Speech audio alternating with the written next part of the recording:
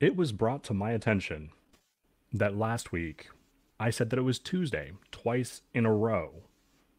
I was not being funny on the second time. I legitimately screwed up the day twice, back to back. Kim, what day is it? It's Wednesday, Zach. It's Wednesday. It's Wednesday.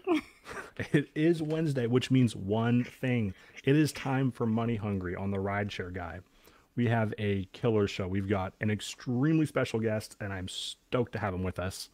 We are going to be having a discussion about taking every order versus cherry picking. So, brought my boxing gloves with me for that. We are going to talk about drivers stooping to a new low and begging, begging for additional tips. We're going to talk about safety when delivering to hotel rooms. An interesting story came our way. We wanted to talk about it. We're going to talk about how a server managed to steal $7,000 in fake tips from a restaurant. And we're also going to discuss if some drivers are being too anal retentive. So we've got quite a show for you today. I'd like to thank you all for joining us. Kim, how are you? I am good. Happy Wednesday, everybody. I'm excited to get started. I am excited for our very first guest. So I'm going to do the introduction if you're good with me doing the introduction. Please do. So I like to call this next guest my brother on the YouTube space. He's another partner of mine, a really good friend. And God, I feel like we always call him the goat of the food delivery space. And he's It been really kind of around for is. many, he really is. And he's so knowledgeable, and I can't wait to bring him on and see what he's been up to. So without further ado, Mr. UDM, how are you, my friend? Hey, Zach and Kim, what's up? Money What's up, brother? hungry. How are you? I'm pretty good. I'm pretty good. How you doing? Good, man. We are Glad to have you. Thank you for taking the time to join us. So, Likewise, what likewise. what have you been up to, man? You haven't been posting much. Well, first I had to take some time away for me to dedicate that time to my daughter. She just recently graduated last Friday, and there was prom. There was not just her prom. She had a prom for her boyfriend as well. There was like Oh, graduation. There was graduation gatherings, all kinds of stuff going on the last couple of months. So, and on top of that, we had to get situated for like college and all of that. So it was a lot going on in the last couple of months. So I decided to just take time away, um, and kind of like prepare to rebrand the channel or refocus what type of content I'll be putting out there. It's still going to be driver or gig economy related, but it's not going to be the typical content I was putting out before. okay. Ooh, I'm intrigued now. Yeah. Any Yeah. sneak peeks? Well, I put out a video. I put out a video before I took that 3 month break saying that I would like as many drivers to be a part of this thing that I'm putting together as much as possible. It's basically a docu series of, the life of a gig worker. I know this is a rideshare channel, but I'm a delivery guy and I come from the delivery space. So I was just trying to, and I have a couple of things lined up already where I'm booked to fly out to Philly in July to sit with an app, the company, to see what life is like from their perspective, dealing with independent contractors, and that's going to be part of the docu series. I already have a ride along scheduled with another driver in that area as well. And the point of it is to show what life is really like for Hmm. someone that's working in the area. We've always said every market is different, but not every content creator is showing what the market is really like. So That's fair. I really wanted to show that aspect of things. That So that's how that's a many valid synopsis. I think that transparency should go both ways. Yeah. so how many cities during this docu-center series? I know we talked a little bit about it off camera. So how many cities are you going to actually go visit? The plan right now is to hit every city that DoorDash exists, Uber Eats, Even like I want to stay local or domestic, I should say, where it's more of the United States I'm focused on. But there are talks about possibly going to Australia where DoorDash is as well. So Wow. there I right now it's just focused on the United States, but I could see the possibility of flying across the country, not just across the country, but across the water to different markets that Uber Eats might exist in, or even doing or expanding outside of Uber Eats and DoorDash and looking at Deliveroo and all these other like European companies as well. Dang, man. So you've been busy. All I've these been proud busy. dad moments, working on a documentary. Man, that is dedication right there. So Yeah. that's awesome, man. So we want you to stick around as long as you want. We've got some interesting discussions. We want to talk about. Oh, can we put up UDM slide real quick? Just We the can. welcome UDM slide. I got a welcome spent- UDM slide. What? I spent days working on this. No, not really. So we'd like to welcome our special guest, UDM. So let's have a discussion about cherry picking versus accepting everything. So, all right. I think this could be an interesting subject with, yeah. So I am a USDA certified cherry picker. I always have been from the moment I signed up. I was, this is back in the day when you were given Top Dasher when you signed up, and my AR dropped like a brick, man. It was, it started in like, I guess 100%, right? When you first sign up, it starts at 100%. So my AR went from 100% down to like 50 in the first few weeks that I was a driver, brand new driver, right at the beginning of the lockdowns. So my synopsis is, if during the most profitable time to be a driver, the orders weren't good enough as a Top Dasher to maintain it, then they damn sure aren't worth it now. So I kind of go on both sides. I'm not going to lie. It depends on the platform that I work. And I used to be a cherry picker everywhere except for now DoorDash. And just because of the Diamond program and the large order programs that I did. What kind of sparked, I'm going to give a backstory. What sparked this whole conversation is there was a post on Reddit, and there was a lady who spoke to another driver next to her. And the other driver was taking order after order after order. And the one lady in the car couldn't understand why this other lady was taking all these low offers when she was sitting in the car waiting for like the perfect order to come in. And it's like, it was like a huge debate on Reddit for like, it was like pages of comments of drivers who take every order versus drivers who don't. I feel like I personally fall on the fence because Uber Eats right now, do you know what my acceptance rate on Uber Eats is? 1%. I don't even know what I don't even know what Grubhub is, because Grubhub you really don't know unless you're on block, and I haven't done on block since January. But DoorDash, as of right now, and I just ended, the last day of the month, I'm ending at 90%. So I On really purpose? vary. Yeah. Why? I really Why vary. would you do that to yourself? It's not that I do it but to myself. It's So 9 out of 10 offers in your market are worth taking. Yeah, they really are. I have a really good DoorDash order. I mean, really good DoorDash market. Sorry. Okay. And I can probably go down to 70%. I just knew it was towards the end of the month at Top Dasher, and I did decline maybe here or there. In my market, I'm lucky if I see like one $2.75 order a week. That's how good of a market I have for DoorDash.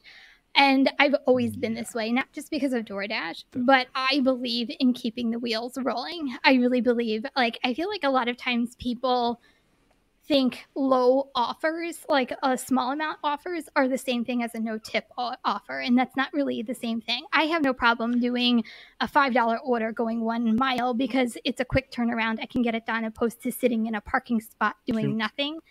Go ahead. Can we put up Skillionaire's comment here?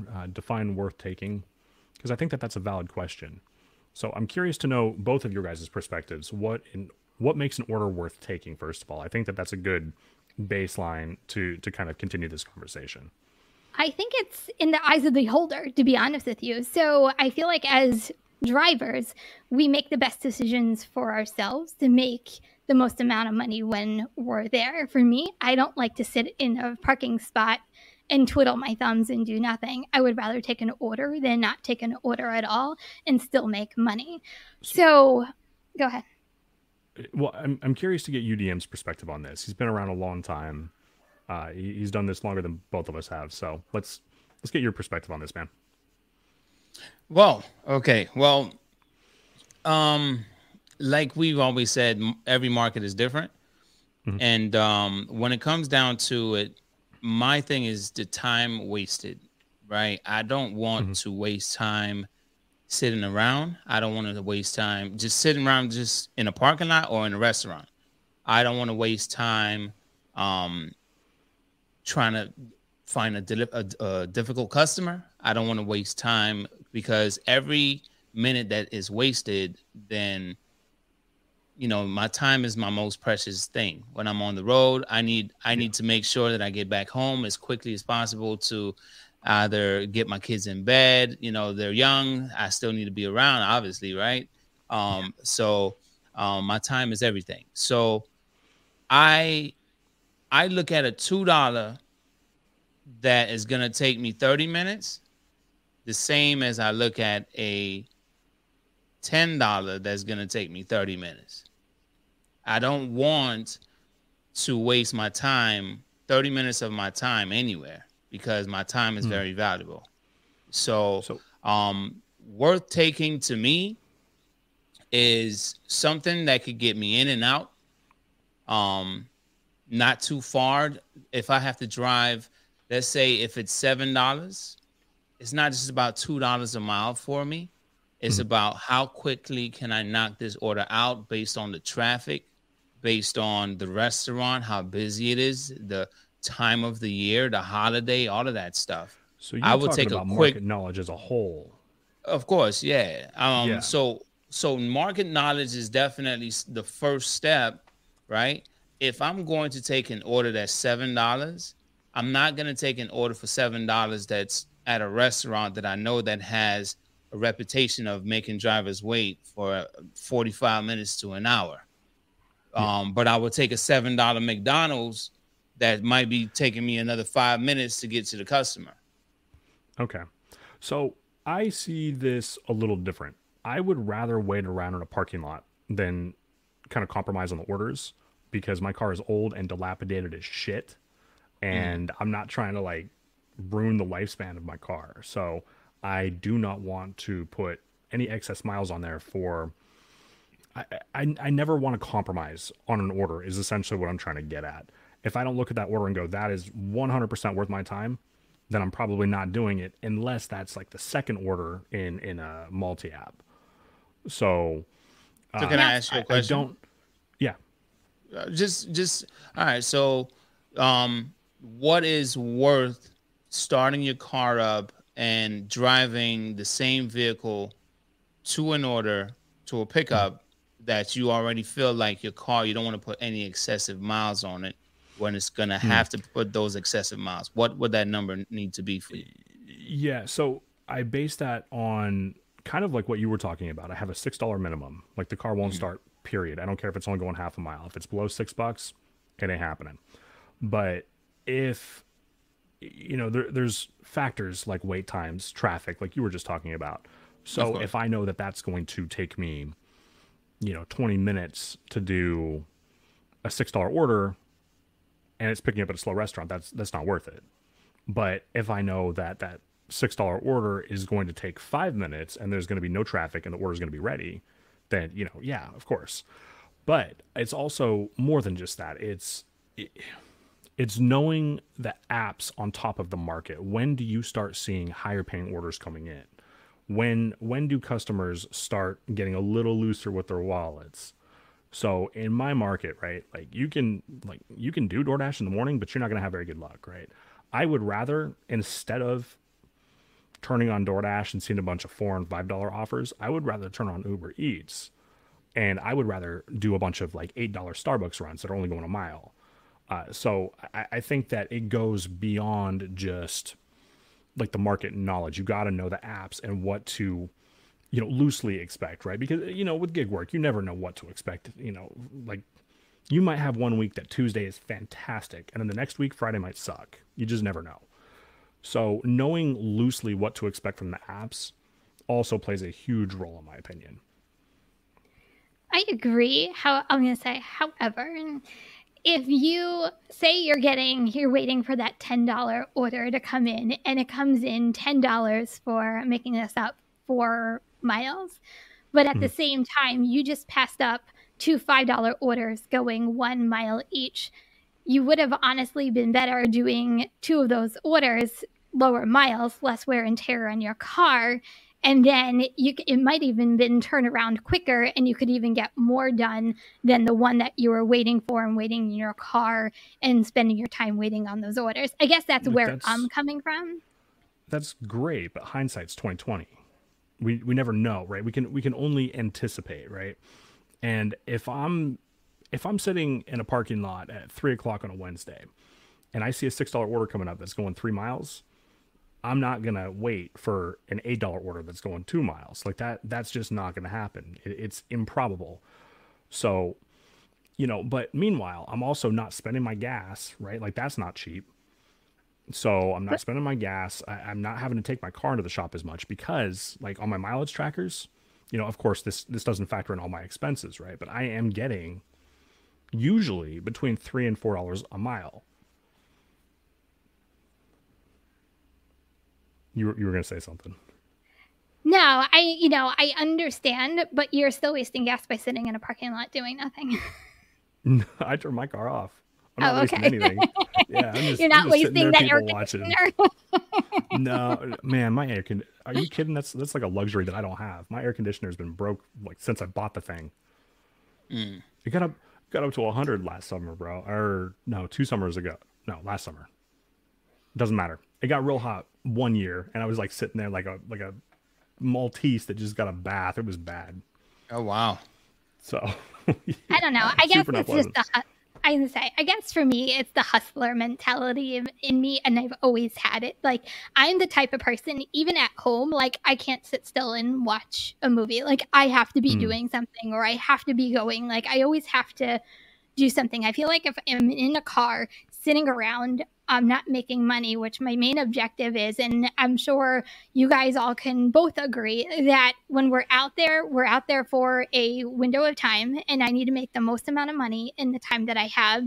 And even now that my daughter is in school, it's even more limited. So would I rather be making $5 in like that 5 minutes that I'm sitting around, or would I, and keep the wheels moving, or would I be like waiting there? Oh, when's the next order kind of come in? Like that's just not me. That's not my personality. Like I always have to be doing something. I think that this is one of those things. Can I interject real quick? Just to look at every order that I've seen from different markets over the years, a lot of markets are so different, not just because of traffic and different things like that. No, there are some markets that people are more prone to tipping very well. And there are other markets that people aren't as prone to like tipping very well, right? So what I'm getting at is my market. I remember there was a point in time during DoorDash, people used to tell me, oh, just sit around and wait, right? Okay, cool. All right. I got you. I'm cherry picking. I got you. Yeah. But the orders they expected me to get, they were only basing that information based on what they receive in their market. And in their market, they're getting $20+ orders. And at the time, I'm getting $6 maybe $10. I'm not seeing any 20s. I'm not seeing $30 orders. I'm not seeing $100 and something orders. No. I'm not seeing any of that stuff. So I had to make decisions based on the types of offers that I received in my market. I know that Kim, she's in a really great market. She's been saying this for years, right? That she gets really good offers. But let's just say if I had Kim's account in my area, there's so many drivers here and it's so competitive that I don't believe that Kim would have the same experience here in my market. 100%. And I believe that to be true about mine as well.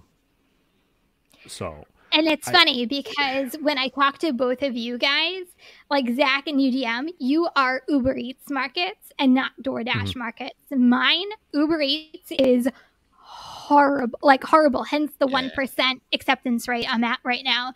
So it goes to show you that really every market is different. But what I've also learned, even with Uber Eats and experimenting in different areas, not just like your one area, is you really get to learn. Like I can go maybe a mile, 2 miles down the road, and it's a different experience. Like Uber Eats and Grubhub are phenomenal, but DoorDash isn't. Where I'm at, DoorDash is like king, and the other ones fall behind. So it depends on the day, what mood I'm in, what I feel like doing is kind of where I position myself.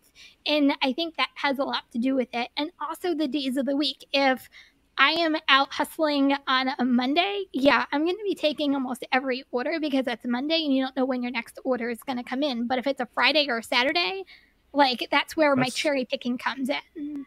So that's too funny to me because Mondays are fantastic in my market. Thank you, Steve. I'm like, oh no. Thanks, Steve. So can I just answer a question of app rides? Are you working in the ghetto? I don't know if that question was towards me, but no, my market is extremely saturated with drivers. Like it is almost everybody and their mom and dad and uncle and sister and auntie does Uber. They do some kind of food delivery. It's really congested here, which is like, and the thing about it is, a lot of drivers have been doing this long enough to know where the better areas are.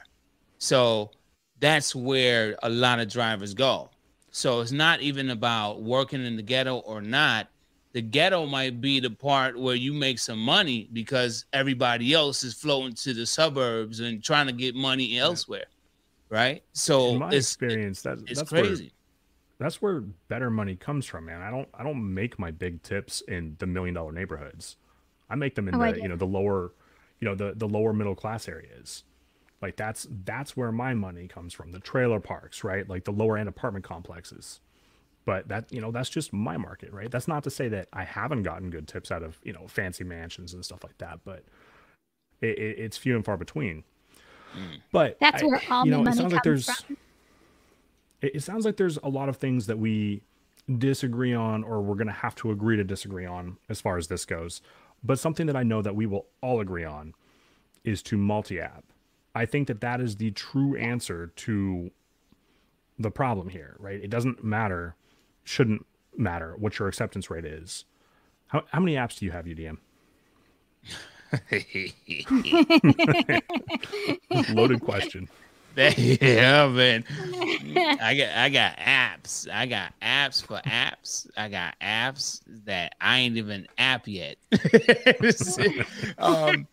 So the thing is, there's a lot of apps that I signed up for and I haven't used. There's apps that I use on a daily. So it all depends on what type of answer you're looking for. How many apps do I use, or how many apps? How many options do I have? Bud Soda's guessing 20, by the way. I have options about 20 options, but on a daily basis, my go-to is maybe about 5. All right. So what are your top 5? Well, two of them are catering apps, That's fine. and the big three. Oh, you want me to list them, the names? Yeah. No, Okay. no, that's Yeah, the go Well, for I'm it. getting. Not I'm all of getting. them, the top 5. okay, Okay. okay. Sorry, I missed that. I'm like, not all of them. You guys were pulling me tug of war, like no, yeah, okay, but okay. So my catering apps are Delivered and Deliver That. The big three are Uber Eats, DoorDash, and Grubhub. And I only do Grubhub on Sundays. I was gonna say, is Grubhub still like I cannot get an order on Grubhub like literally to save my life for me. Like unless it's like maybe a Saturday or a Sunday. Other than that, like almost Grubhub is non-existent in my market anymore. Well, Grubhub for me on a Sunday, the times that other drivers like premier drivers or whoever has a schedule, I'm off block. So I work in between the times that those drivers don't want to be on the road, and I get really good orders on Grubhub. Man, the way he said that, really good. Yeah, because you got to understand, like I'm not talking about like, $6, $7 orders. I'm talking about like maybe like $15, $20, $25, $30 orders on Grubhub in between the times, but it got to be on a Sunday in a specific area. So if I don't get a whole load of Grubhub, but my go-tos are the catering apps. Those are pre-scheduled. I already have a whole set for tomorrow. Then in between catering orders, I turn on the big three: Uber Eats, DoorDash, and Grubhub. Okay. So, and Kim, how many apps do you have? 14. Oh man, I got like 8, and that keeps me more than busy. So, I think we can probably ignore the acceptance rate a little bit more if we just have a couple more apps. So, got a question for both of you. Have either one of you ever approached the customer asking for an additional tip? Never. Kim? Never. Well, no, I take that back. I did, but it was a situation. I think anyone would agree with me on this. Let's do the story. Recently, Florida got flooded out. All kind of nice vehicles underwater. We got like how many inches of rain, and I was out there working, not knowing any better.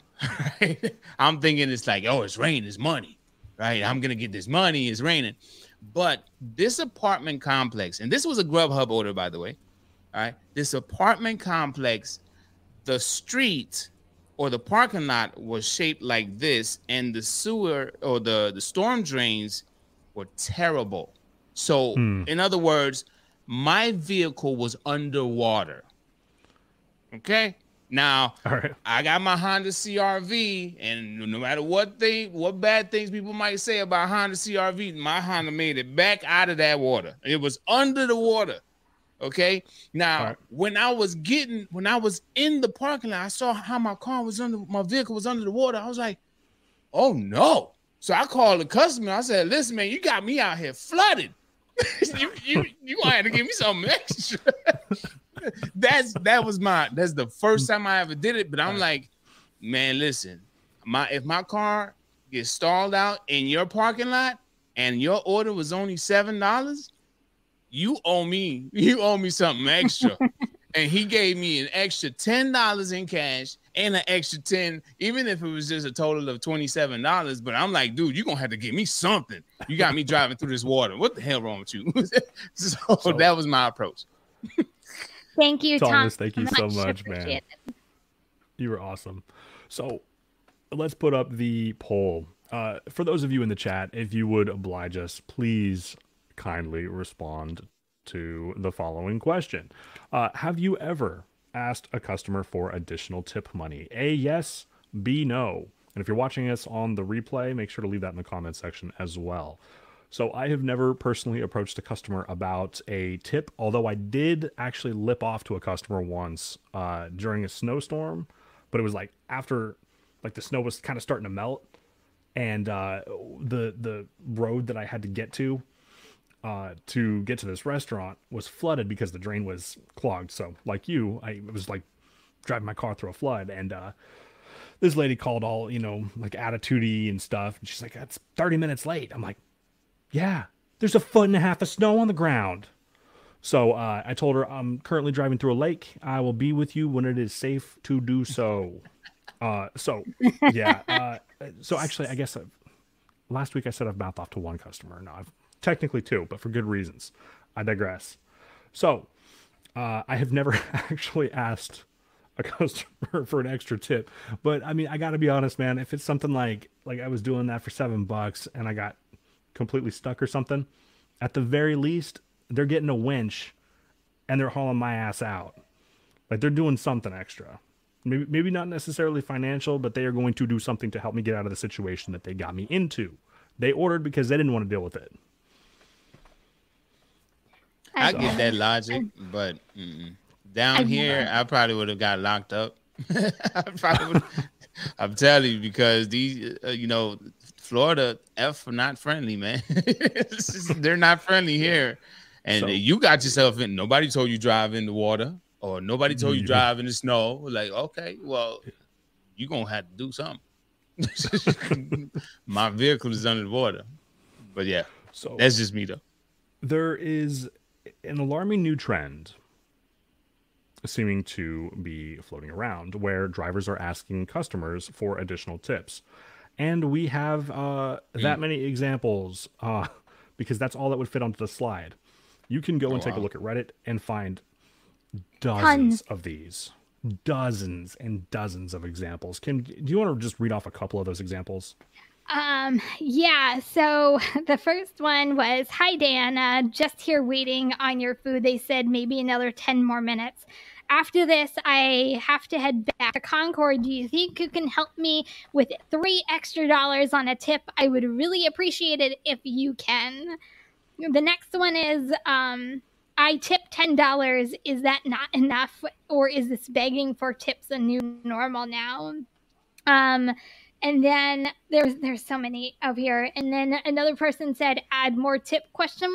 I'm going to go ahead and cancel this order if not." Like, is customers, I mean, drivers are a little, in my opinion, a little out of control with some of these. Like, I would never have the audacity to honestly ask through a text message, no less, for an extra tip for waiting. That's why it, like, unassign the order. If you're waiting and you're that bad, unassign the order and move on. Like, I don't get it, I guess is my point. So this makes me wonder if these are people with higher acceptance rates. You're welcome to decline those orders. No. Yeah, why would you feel do like that, they are though? too. For higher an acceptance rate? Well, they're accepting an order that wasn't really worth their time, but they think about the acceptance rate and then they feel like, man, this really wasn't worth it at all. Can I get something extra for all this? So that to me is just unassigned. Kim, is there ever a time that you? I just want to play devil's advocate for a moment here, okay? All right, go for it. Let's assume that you got into a traffic jam, right? Let's say, just for the sake of argument, that your completion rate was exactly at 80%. All right, you're driving to the store, you get stuck in a wreck, so you're like 20 minutes late to the store. The restaurant, when you get there, doesn't have the order, so they're like, okay, we're going to remake it, but it's going to be another 20 minutes. And then the customer changes the address on the way there, so you got to turn around and drive 5 extra miles in the wrong direction. Are you asking for another tip? And at that point, no. First of all, if they change the address, I'm going to call DoorDash, because DoorDash actually pays you to go to a different address if it's more than, I forget, however many miles. So I'm going to get more money out of DoorDash. It's not the customer's fault the address part's the customer's fault, but the traffic jam, the restaurant, that's not the customer's fault, nor is it my fault. But as, like, think about it from a customer's perspective. Would you pay someone extra for the restaurant to be delayed? No, it's not. Like, that's not how it works, and I don't think that's how the customer thinks. I wouldn't pay somebody extra for the restaurant being delayed, but I'd pay somebody extra for dealing with the bullshit that I didn't want to deal with. I think you and I All right. would do that just because of the service industry we're in. I don't think the normal customer would. I think the normal customer would say, this is what I'm tipping in the app. This is the service I'm getting. This is what they're getting. Like, I don't think they think outside the box. I just think this is what they tipped. What about you, UDM? In that specific scenario, are you asking the customer to drop you a few extra? No, I mean, I'm not the type to ask for extra. I'm the type to commit to what I accepted, and if I accepted it and it was worth it for me, then I allow my customer service to do the rest. Especially if it's a situation where, I mean, to put a scenario out there, I waited 2 hours at a Little Caesars, for 2 separate orders, and I ended up with $90 something because the customer felt bad and I didn't ask for anything. One gave me an extra $20 something, and another one gave me an extra $50 for going above and beyond. Wow. So I just let I mean, that's not a situation that happens all the time, but I don't sit around and wait all the time for orders. But in that instance, I was willing to be patient, so I'm not asking for anything extra. If I'm committed to it, then I'm just committed. I will try to get more out of the company, like him said. Like, hey, listen, I've been here for 2 hours, man. What's going on? Give me an extra 10, an extra 20, something, But as far as the customers go, no, I wouldn't really blame them for my decision of waiting or being stuck in a situation at that time. Do you ever cancel UDM? I do cancel, but I'm the type I have a loyalty issue. And what I mean is, once I accept it, I'm loyal to it. But it's one of those types of orders, like it's if it's within my range of time, then I stick it out. But if it's not, like, say 5 minutes, people usually say $1 a minute or something like that, but that's not how I roll. I look at how long I'm going to be out here and what my goal is before I have to go home. If I'm supposed to be out here for 2 hours and this $5 from pickup to drop off is taking me 45 minutes and I wanted to make an extra 50, 60 bucks, this is dipping into my money. I would drop that like a hot potato. So where do you guys think this new trend is coming from? Asking all of these customers for more money. That seems to be right now. Views, virality. Views and virality. That's everything now. Everyone wants to go viral. Everyone wants to have the next video of them confronting the customer, or all these people get this amount of success. They're 15 minutes of fame. It's all part of it, to be honest with you, from my perspective. All right. Now, how would you two handle it if a driver were to text you, say you tip that driver $10 and they were waiting at the restaurant for 15 minutes and they're only driving 2 miles. They texted you, hey, drop me an extra $5? What are you guys saying to that driver? I ignore it and wait for my order to get delivered. Yeah. What am I saying to the driver? It all depends. It all depends, because let's say if it's a $200 order, I said $10. You said $10, so let's not even say a $200. Let's say if it's just like 2 plates of food, and the driver, I guess, get caught up or whatever, and I drop them $10 on that order. So let's say, and I only live like 2-3 miles away, I wouldn't give them anything extra. They could easily pass it off to somebody else. I'm not giving them anything extra. And if they have my food and they don't deliver it to me, I won't feel bad. I will just say, hey, give me my credits, DoorDash, Uber Eats, Grubhub, and I'll just go get it myself. It's simple. I guess my thought process with all of this is, when an order comes through your phone, you accept the order based on what's sitting in front of you.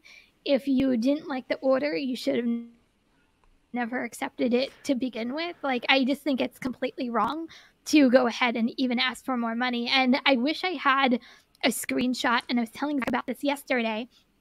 There was a picture of a delivery driver's car that they, like that window paint, you can paint your windows on your car. They did the DoorDash symbol, and then they said Cash App, and then their Cash App, what is the code, login, like on their back window. So everybody could see that they're a DoorDash driver and what their Cash App login was, or whatever it's called, username is. Man, that's when you scan that thing and you make a pay request.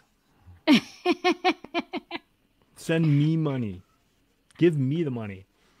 So I think that this is kind of a symptom of a bigger problem. So I have had, in my year and a few months on YouTube, I have had probably 100 people tell me that they didn't know when they started that they did not have to accept every order, right? And I think we can all agree that the people who watch YouTube for gig-related content are only a tiny little fraction of gig workers. And most drivers don't take the time to educate themselves. And they might fall victim to some of these more predatory tactics to get orders accepted and delivered. So is it possible that these drivers who are doing this are accepting these lowball offers? Because the customer can claim, I tipped $10 all day long, right? But like, unless we're looking at the receipt, we can't validate what they're saying. They might have tipped 50 cents. So do you guys think that's potentially a symptom of a bigger problem? Because I've never felt the need to ask a customer for extra, because if it's not good enough for me to accept, I'm not accepting it. And then if there's something that's like going to way prolong it and the money's no longer worth it, I know how to use that unassigned button. I understand what you're saying. I think in the beginning, I think driver might not understand that they can, unassign and, not accept every order, because I was that DoorDash driver in like the first month or two that I did DoorDash. Like, you're almost afraid to drop below a certain point, or you're afraid to, like, what is all these ratings? You really don't even know what's really going on until you really start to work the app. So I think in the beginning, maybe, but does it lead to this? I'll be honest, I think it's a little far-fetched and a little stretched, because I think there's also a moral compass involved in this, that I think a lot of people just wouldn't do it, period. Yeah. Okay. I don't know. So what should happen to these drivers? Should they just get a stern email? Should they be deactivated? What? You mean the drivers that are sending these text messages for extra? Correct. Well, I wouldn't say that anybody should be deactivated unless they're just doing some crazy stuff. Like if a person, all right, so let's put it this way: if someone asks you for an extra $5, and you decide to give it, should they be deactivated for asking for the extra $5, or should they be deactivated for giving you a whole hard time and arguing with you because you didn't give the $5? To me, it's like it's all the latter. About given it.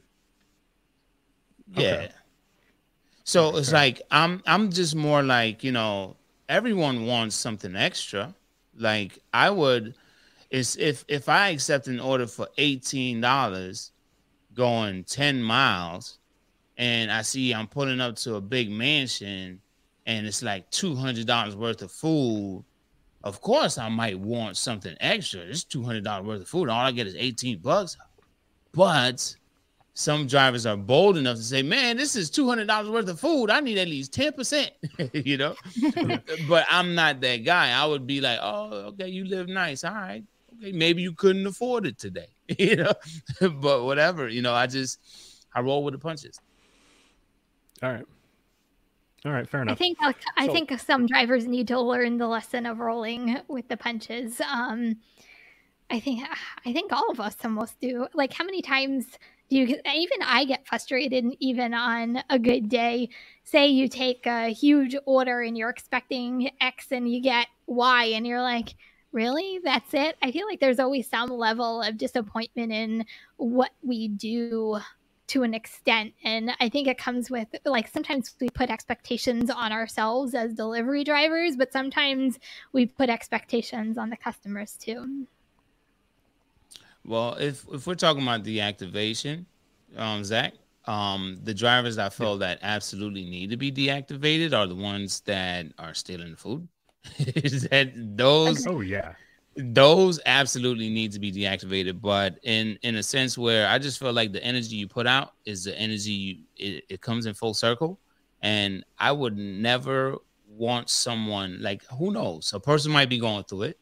I'm not here to judge, and if they feel like they absolutely have to beg, and who knows what their situation is, I'm not gonna beg. I'm not gonna ask anybody for anything extra except that one time, but that was a different situation entirely. So I'm not going to ever say that someone needs to be deactivated for asking something extra, but their actions, if they buzz the windows out somebody's car because they wanted an extra $10, or like the infamous lady, I think it was in Jersey, Long Island, that the $8 was too much, wasn't enough, and then she said, "I'm gonna take your food back." I'm like, "Whoa, what the hell?" How did you get New Jersey confused with Long Island? I'm sorry. I'm from down south. So I at the end of the day, I think that this is a simple solution. Just remind drivers periodically, your acceptance rate doesn't matter. You can accept any order that you choose to. If you accept it, complete at least 80% of them, platform dependent. And this is how you unassign an order. I think that would cut out so much of the BS, and we would stop seeing garbage like this because drivers would no longer think that they have to take the trash. So, just my 2 cents. Just my 2 cents. I've seen a lot over the last 6 years, and they come up with new ways of enticing drivers, like DoorDash with this Diamond program. And first it was Top Dasher, and Kim's been around for a while before the Diamond program, where now Kim is a Top Dasher, and there's nothing wrong with her shifting her way of thinking, right? From back then, but was it really worth it back then as it is now for Kim in her market? Like back then it was just Top Dasher. What is Top Dasher? Oh, get priority on scheduling or dash whenever you want to, wherever you want to. But did you really have access to better offers, not higher paying? People get that confused, right? But better offers. Did you have access to that as much back when you were just a Top Dasher or just a cherry picker? Or are you gaining more access to that now? And then since they've released so many other things, people are taking full advantage of all these new programs that DoorDash is releasing, Uber is releasing. So I think that has something to do with it as well. Not just people accepting just every offer, but they're going to find a new way, because that's all they've been doing year after year after year, coming up with something new to entice drivers to take it. And then drivers take it, then other drivers try to convince drivers, hey, look, this is what's going on, and this is the type of account that I have, and it goes from there. It's a like revolving cycle. Always, every year. Yeah. Every year. So, Kim, why don't we jump a couple slides here to the actual post about not the poll, but the one following the poll. And let's have a discussion about this. So I decided to title this Mayhem at the Marriott. Kim, why don't you go ahead and read this off for us, and we'll talk about it. Yep, it says tonight, and this is from a driver, by the way, who posted it. I can't remember if it was Facebook or Reddit, but they said tonight I had a Philadelphia airport hotel delivery. The total was $21.06 for 7 miles. Delivery instructions said meet at. When I arrive to the hotel, this man, the customer, tells me to come to room 208 and his door will be open to leave his food on the TV stand. I said, "Sir, that's an unusual request due to my safety, unable to go into anyone's hotel rooms. I have spoken with the front desk and I was advised to leave your order at the front desk." This man literally pulled my tip and gave me a thumbs down, and my ratings went down. It's effing disgusting. Like, who tells someone to go inside their room? Question mark. This isn't room service. And then, GD weirdo. I will be calling Uber Eats and Maybe speaking with the manager. One. It's all good. And getting my tip back. All right. So props to her for knowing how to get her money back, first and foremost. So let's go ahead and put up that poll here. Would you guys in the chat or the replay would you ever go into a hotel room or into a customer's home to deliver the order? A, yes, B, no. So, Kim, would you ever do that? No, not in a million years. Okay. UDM?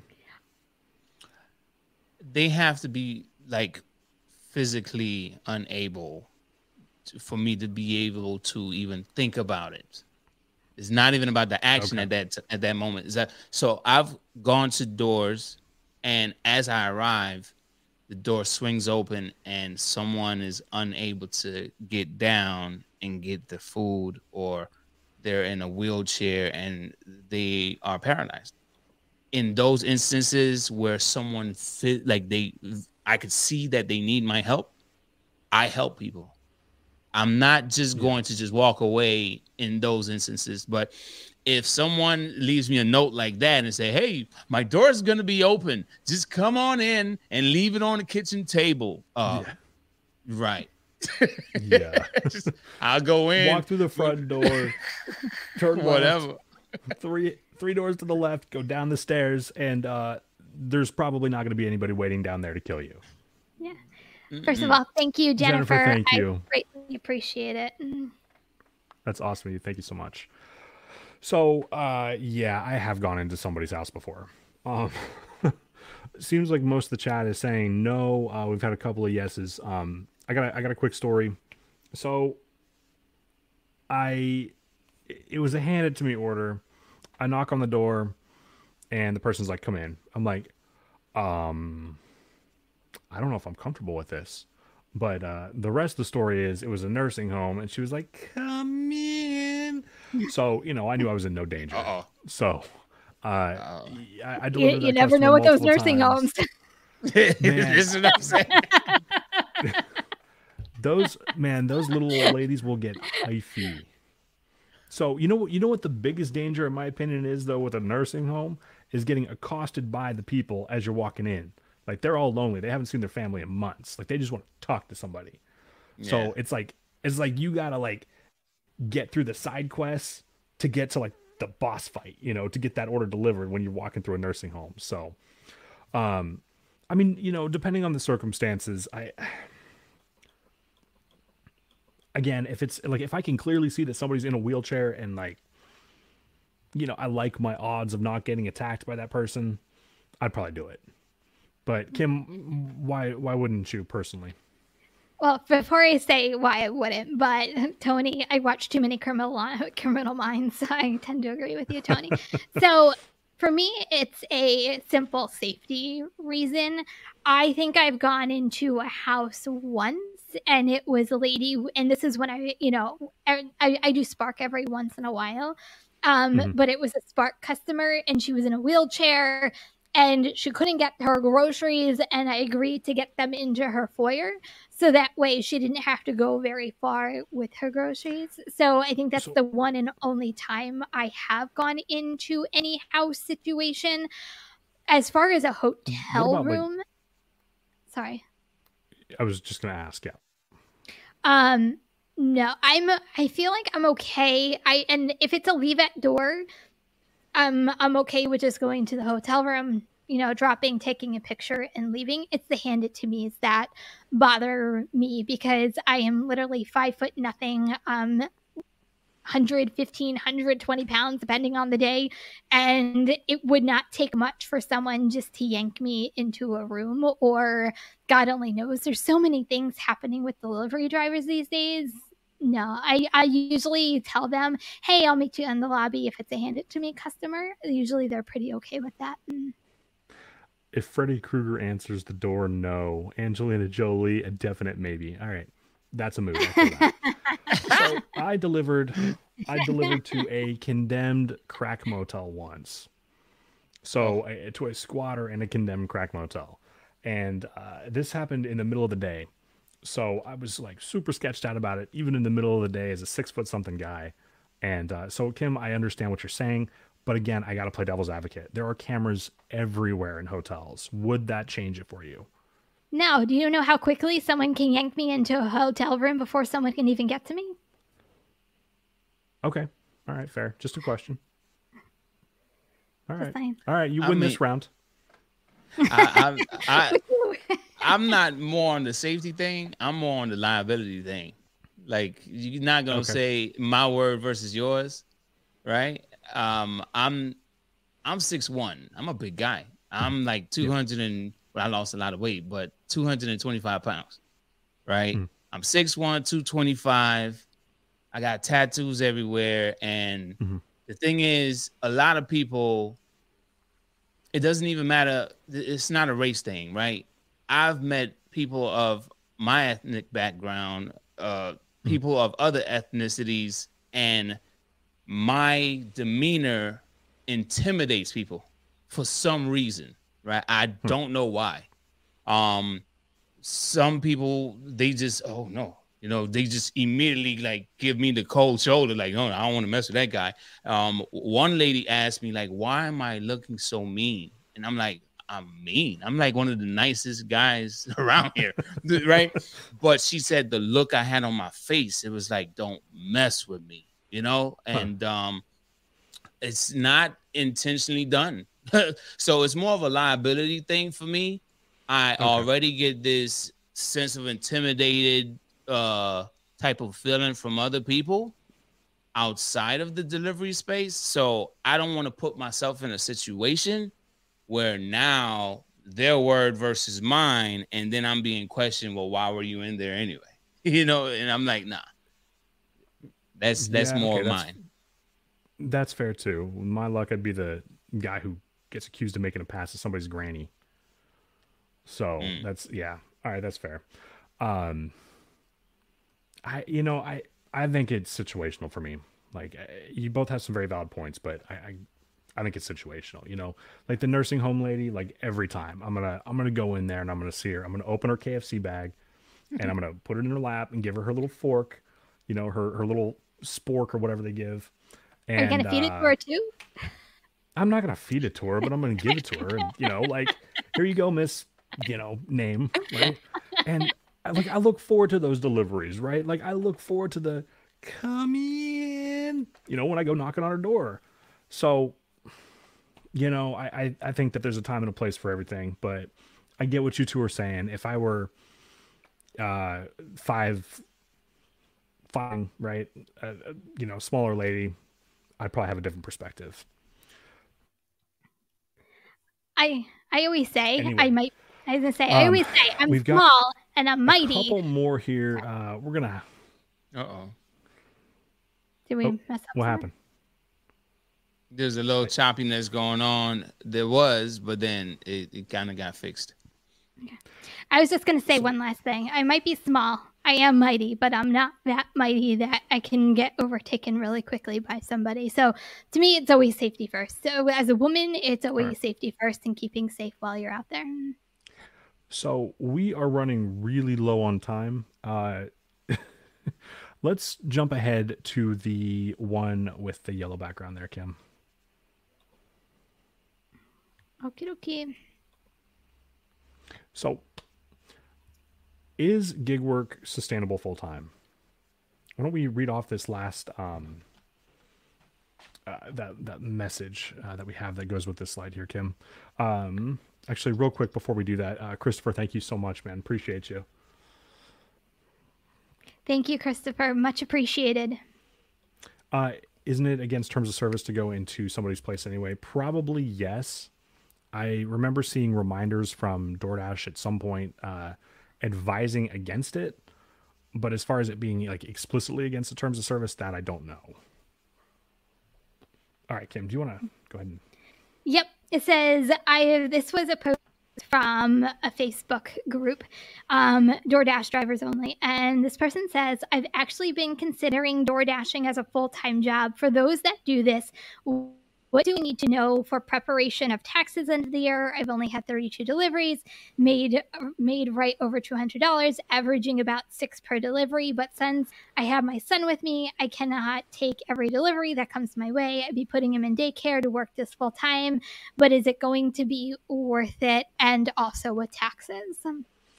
So I was going to say, when we were discussing this, I am a full-time gig worker. I know UDM, you still are a full-time gig worker, right? Or are you part-time now? I'm still full-time. So you're full-time. Zach, you're full-time. Yes. So it kind of resonated with me because I feel like for me, when I was contemplating going from part-time gig work to full-time gig work, like it was a really big decision, and I feel like it's a bigger decision than I think a lot of people think about before they just like dive right in and doing it.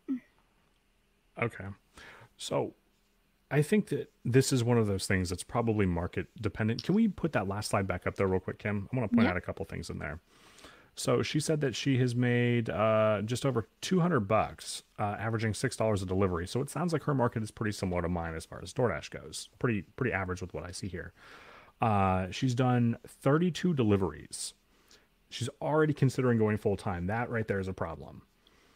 So I am of the opinion that if you're considering doing full-time gig work, you should do it at least for an entire year part-time, so you know what to expect during every season. So during winter, in most markets, it's going to be much busier than it's going to be in the summer. So, I mean, I don't know about UDM. Does your market pick up or slow down in the summer? Well, it depends. What app? DoorDash? Okay. DoorDash. Let's go DoorDash. DoorDash yes. It definitely slows down. Okay. All right. Yeah. So, but Kim's is the opposite, and it picks up. Yeah. So, do you guys think it's sustainable full time? Essentially, just at the end of the day. I do, because I've been doing it full time now for 3 years. So I do. I'm going to disagree with you just a little bit, though, on the year. Yeah, I think it's important that people know that it fluctuates depending on the time of the year, and it's not always going to be $200 every single day. You're going to have days you're going to do $100. You're going to have days that you're going to do $300. Like, it's not the same. So you can't really plan it out that I'm going to hit $200 every day and that's what my goal is going to be. I think people's circumstances are different. I think that some people are forced to do full-time gig work if they've lost their W-2 job or something else that's a circumstance in their life has like pushed them to do this. So I think we might be misunderstanding each other here. I'm saying do it for a full year so you know what to expect in your individual market from season to season. So you know if it's going to be like, if you go from making $800 a week, right, in November and December and stuff, right, but then June, July, August rolls around and you're now making $250 a week, right? It might be sustainable for part of the year, but not the rest of the year. Agreed. I just don't think people sometimes have those fortunate circumstance that they can go through an entire year before they go full time. I think sometimes, like I said, sometimes people dive into it or are kind of like, here's your choice. You're going to be a gig worker full time because they lost their job or they're thinking about doing a career change. I don't think sometimes that's feasible. So, I mean, like, that's fine and well. Like, you're talking about scenarios where the rug is pulled out from under them, right? Like, I read that article And to me, what I heard was, I want to quit my job. So that's, I don't because it's so great.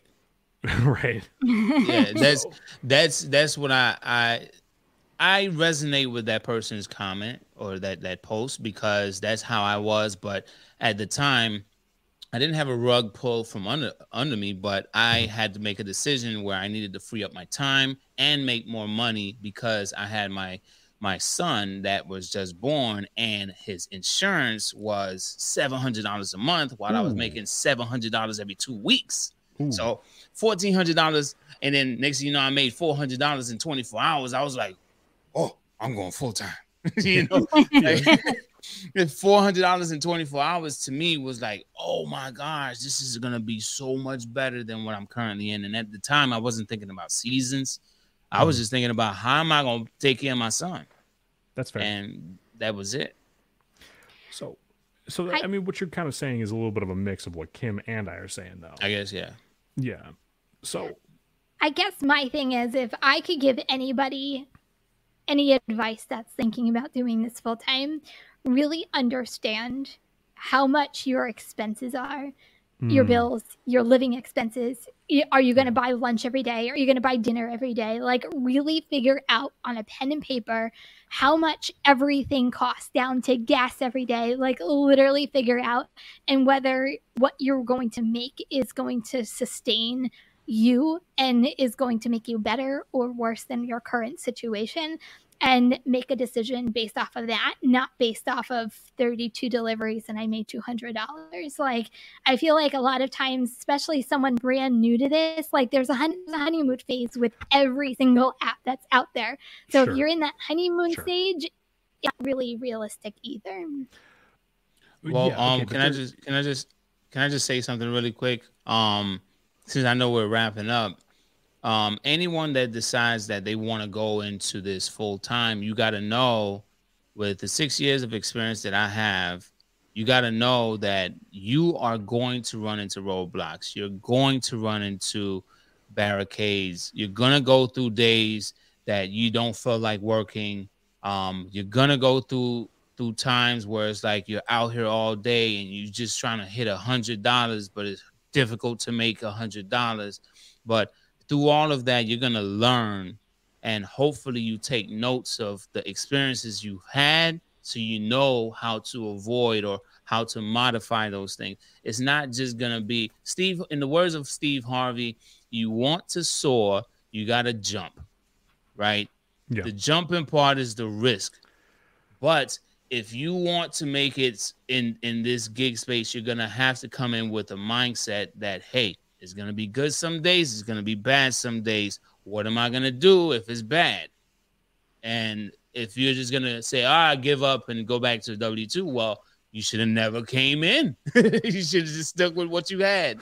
So So, it doesn't matter if it's business, because this is technically like business as well, right? You run it, even if orders are being sent to your phone, you still got to run it like it's a business. So you got to come in with this going to be good days and bad days, and what you do on your bad days and how you handle those bad days will determine what how your future is going to be full time.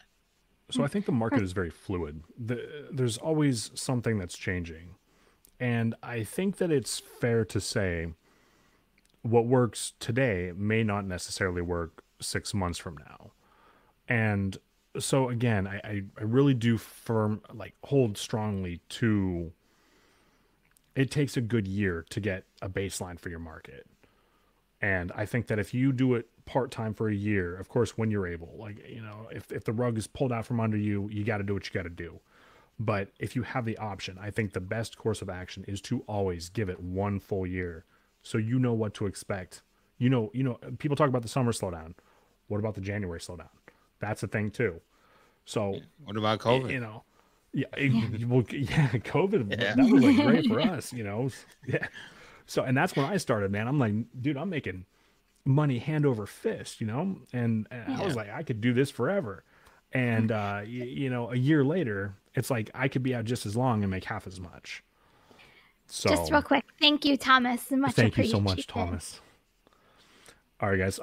We've got some funnies before we wrap up here.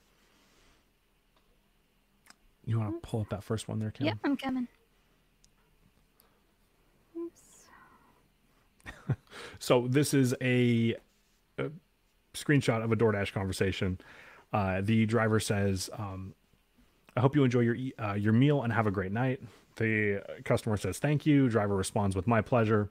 And the customer comes back with, "I'm not a fat ass, by the way, just up late working." So I got a kick out of that. Curious what she ordered, but guess we'll never know. Maybe it's like $200 worth of something just for herself. I who knows, but you know, I mean, we all get the munchies from time to time. No judgment. So, I always feel like as delivery drivers, there's never a judgment-free zone. Well, actually, we secretly judge. Who are you kidding? yeah, no, I just do it quietly. So this one, this post says, "I guess this is what happens when you tip your dasher enough." So the driver Victoria just said, "I came." There we go. There is the reaction we were looking for. So we appreciate the validation, Victoria. We really do. Oh my gosh! I did not expect him to read that one off. Thank you, because I'm not reading this one. This one's all you, my friend. Man, you could leave all the dirty, naughty shit to me. I will say it all. Oh my God. I think we got one or two more. Okay. So this is a screenshot from a DoorDash McDonald's order. It says, McDonald's is preparing your order. Your dasher is heading to the store. Your dasher, Ronald. I didn't get this one at first, and I'm like, I don't get it. And then I'm like, McDonald. oh, Ronald McDonald, I get it now. So, yeah. You know, the mellow ones. Oh, there was one more? Yeah. Okay. This one was just something that resonated super hard with me. So this is a Reddit post, and it says, "Oh, it's almost ready. They're just bagging it up for you right now." Yeah, you know what I'm talking about. We've all been there. Okay. We've all been that one kind of, you know. I I don't want to think it's what I think it is, but it's kind of like, is it? I don't know what it is. When they say they're bagging it up, but you ended up waiting like another 20 minutes. I you got a different interpretation of that? No, it's not that it's different. It's just more of like, well, I think it's what I think it is, and another 20 minutes. I'm like, oh, okay, yeah. But I don't want to just be wrong, you know. Yeah. But I think I know what it is. So UDM, how can people find you? Well, I am on YouTube. My channel is UDM Delivers. I am on Instagram and Facebook and Twitter and all social platforms. I'm on TikTok as well, but I don't do TikTok as much because of all this shakiness, trying to figure out if they're going to be banned or not. I don't want to grow something over there and the next thing you know, Yeah. So I am on YouTube. My channel is UDM Delivers. I'm on Instagram, same handle, UDM Delivers. On Facebook, apparently UDM Delivers was taken, so I had to add 2 to the end of that. UDM Delivers 2. And my email is udm@lifeofudm.com if you want to get in contact with me. So UDM makes fantastic comment. He has been in the game for a long time. He is a wealth of knowledge and is definitely worth going and checking out. So and not to mention your editing is really good too. Yeah, thank you for that. Thank you. Yeah. So yeah, that's something I was noticing a couple months ago. Actually, I was watching one of your videos. I was like, wow, that's really well put together. So UDM, thank you so much for joining us, guys. We will be in the same place at the same time next Wednesday, 5 p.m. Pacific, 8 p.m. Eastern. Thank you so much for joining us tonight.